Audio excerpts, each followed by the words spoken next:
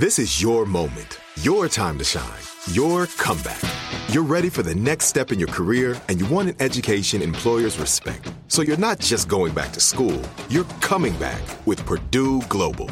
Backed by Purdue University, one of the nation's most respected public universities, Purdue Global is built for people who bring their life experience into the online classroom. Purdue Global, Purdue's online university for working adults. Start your comeback today at purdueglobal.edu. Our world is full of the unexplainable. And if history is an open book, all of these amazing tales are right there on display, just waiting for us to explore. Welcome to the Cabinet of Curiosities.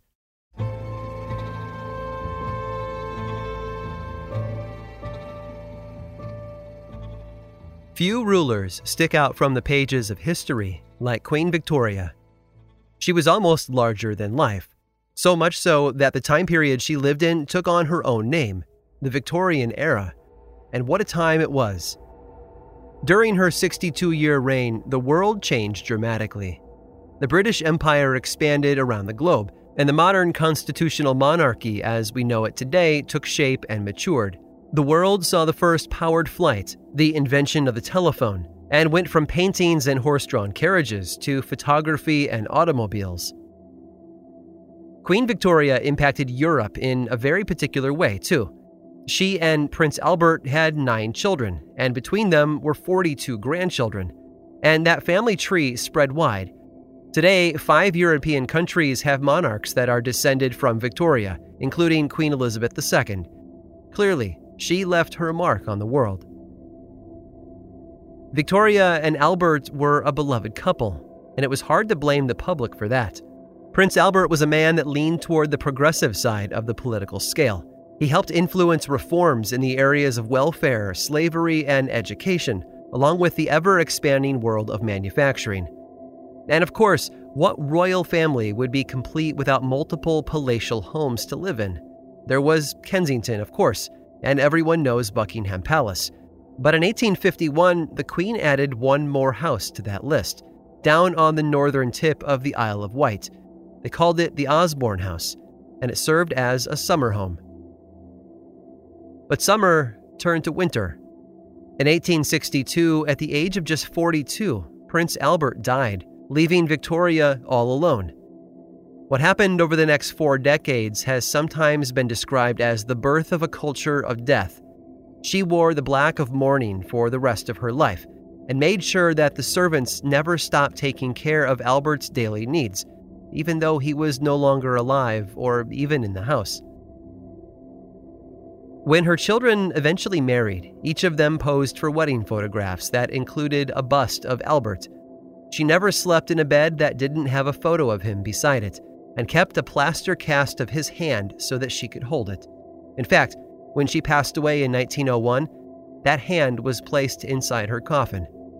It's fair to say that Albert's death altered her completely, and not in a healthy way. The most interesting obsession of her later years, though, was not discovered until after her death. When Osborne House fell into the hands of her son and heir, King Edward VII, he explored the areas of the house that had been off limits to anyone other than his mother. And there, behind locked doors, he found an unusual display. Hundreds of photographs that covered generations of people Victoria had known. Portraits of people who had been important to her, right there in the house where she could visit whenever she wanted. Despite the fact that these photographs spanned decades, and each one showed the face of a different friend or family member, there was one common feature tying them all together. None of the subjects were alive. Queen Victoria's secret gallery was a morbid tour of the most haunting and final moments of each person's life. Their funeral.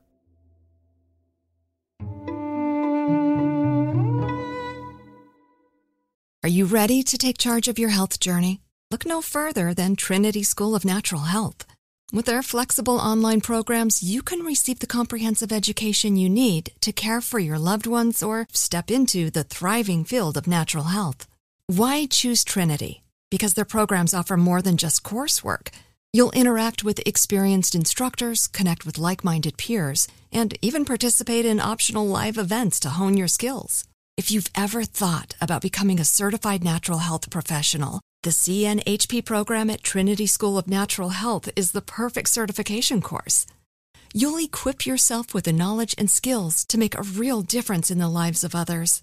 Turn your passion for natural health into a rewarding career. Visit trinityschool.org today to learn more about the Certified Natural Health Professional Certification Program. Go to trinityschool.org. That's trinityschool.org. Trinity School of Natural Health. Transform your life, transform the world. This episode is sponsored by Intuit. Here's a story for you. Once upon a time, a young woman was haunted by the ghosts of bad financial decisions, with credit card debt and an empty savings account looming over her every day. But when she tried to ignore these ghosts, they only grew bigger and scarier, and these ghosts of her bad financial decisions were stopping her from living her best life. So she decided to face them head on and take control of her finances with help from Intuit. Intuit helps you face your financial fears with confidence through products like TurboTax, Credit Karma, QuickBooks, and MailChimp.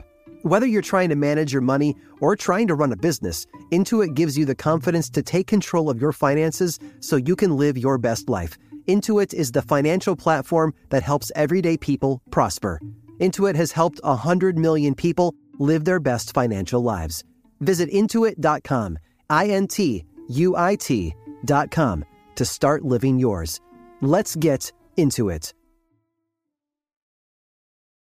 Are you tired of your scented cleaning products smelling and cleaning like meh? Then it's time for an upgrade with the power of Clorox Scentiva. With an uplifting scent that smells like coconut, Clorox Scentiva gives you powerful clean like Clorox, but a feeling like being transported to a tropical island retreat. Imagine putting your phone on Do Not Disturb, tuning out all the constant, just the feeling of warm sand in between your toes and a fruity drink in your hand. The ones with the little umbrella. Refresh your home to feel like an all-inclusive vacation by getting Clorox Scentiva. Also available in grapefruit and lavender scents at a nearby retail store.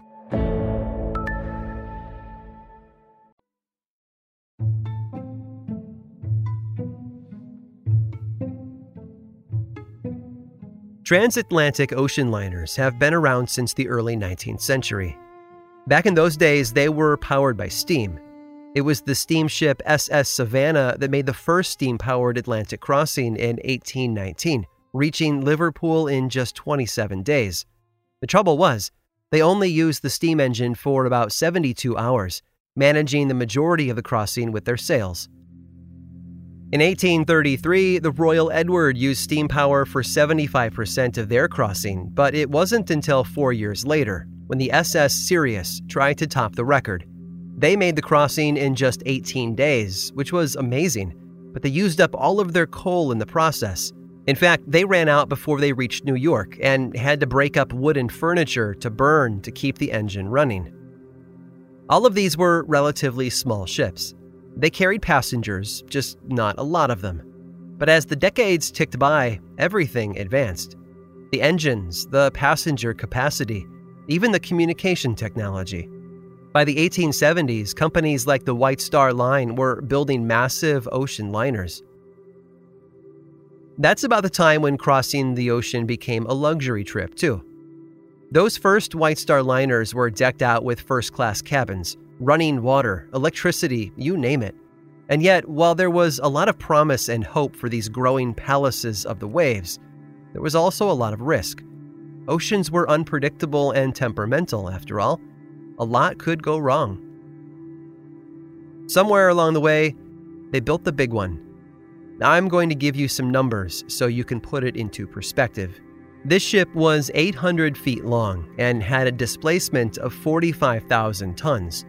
Those who bragged about her said that she was unsinkable. And I get the hint behind a claim like that. It's meant to give future passengers ease of mind, but it certainly smacks of hubris, doesn't it?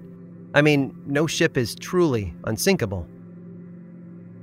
Maybe because of oversight, or perhaps because of that grand claim of unsinkableness, builders didn't outfit the ship with enough lifeboats. And that's the sort of thing you do if you want to tempt fate, isn't it? So it's going to come as no surprise when I inform you that this unsinkable ship didn't survive her maiden voyage. On a cold April night, about 400 miles off the coast of Newfoundland, the ship was cruising through the dark Atlantic waters at about 25 knots when it struck an iceberg. The massive block of ice tore a hole in the side of the ship, and then the unthinkable happened to the unsinkable. It sank. The loss of life was devastating, perhaps made even more painful in light of that prideful claim about the ship's safety. But that wasn't the most surprising thing about this nautical tragedy. No, that mantle falls to one other piece of information that will, pardon the pun, sink your expectations.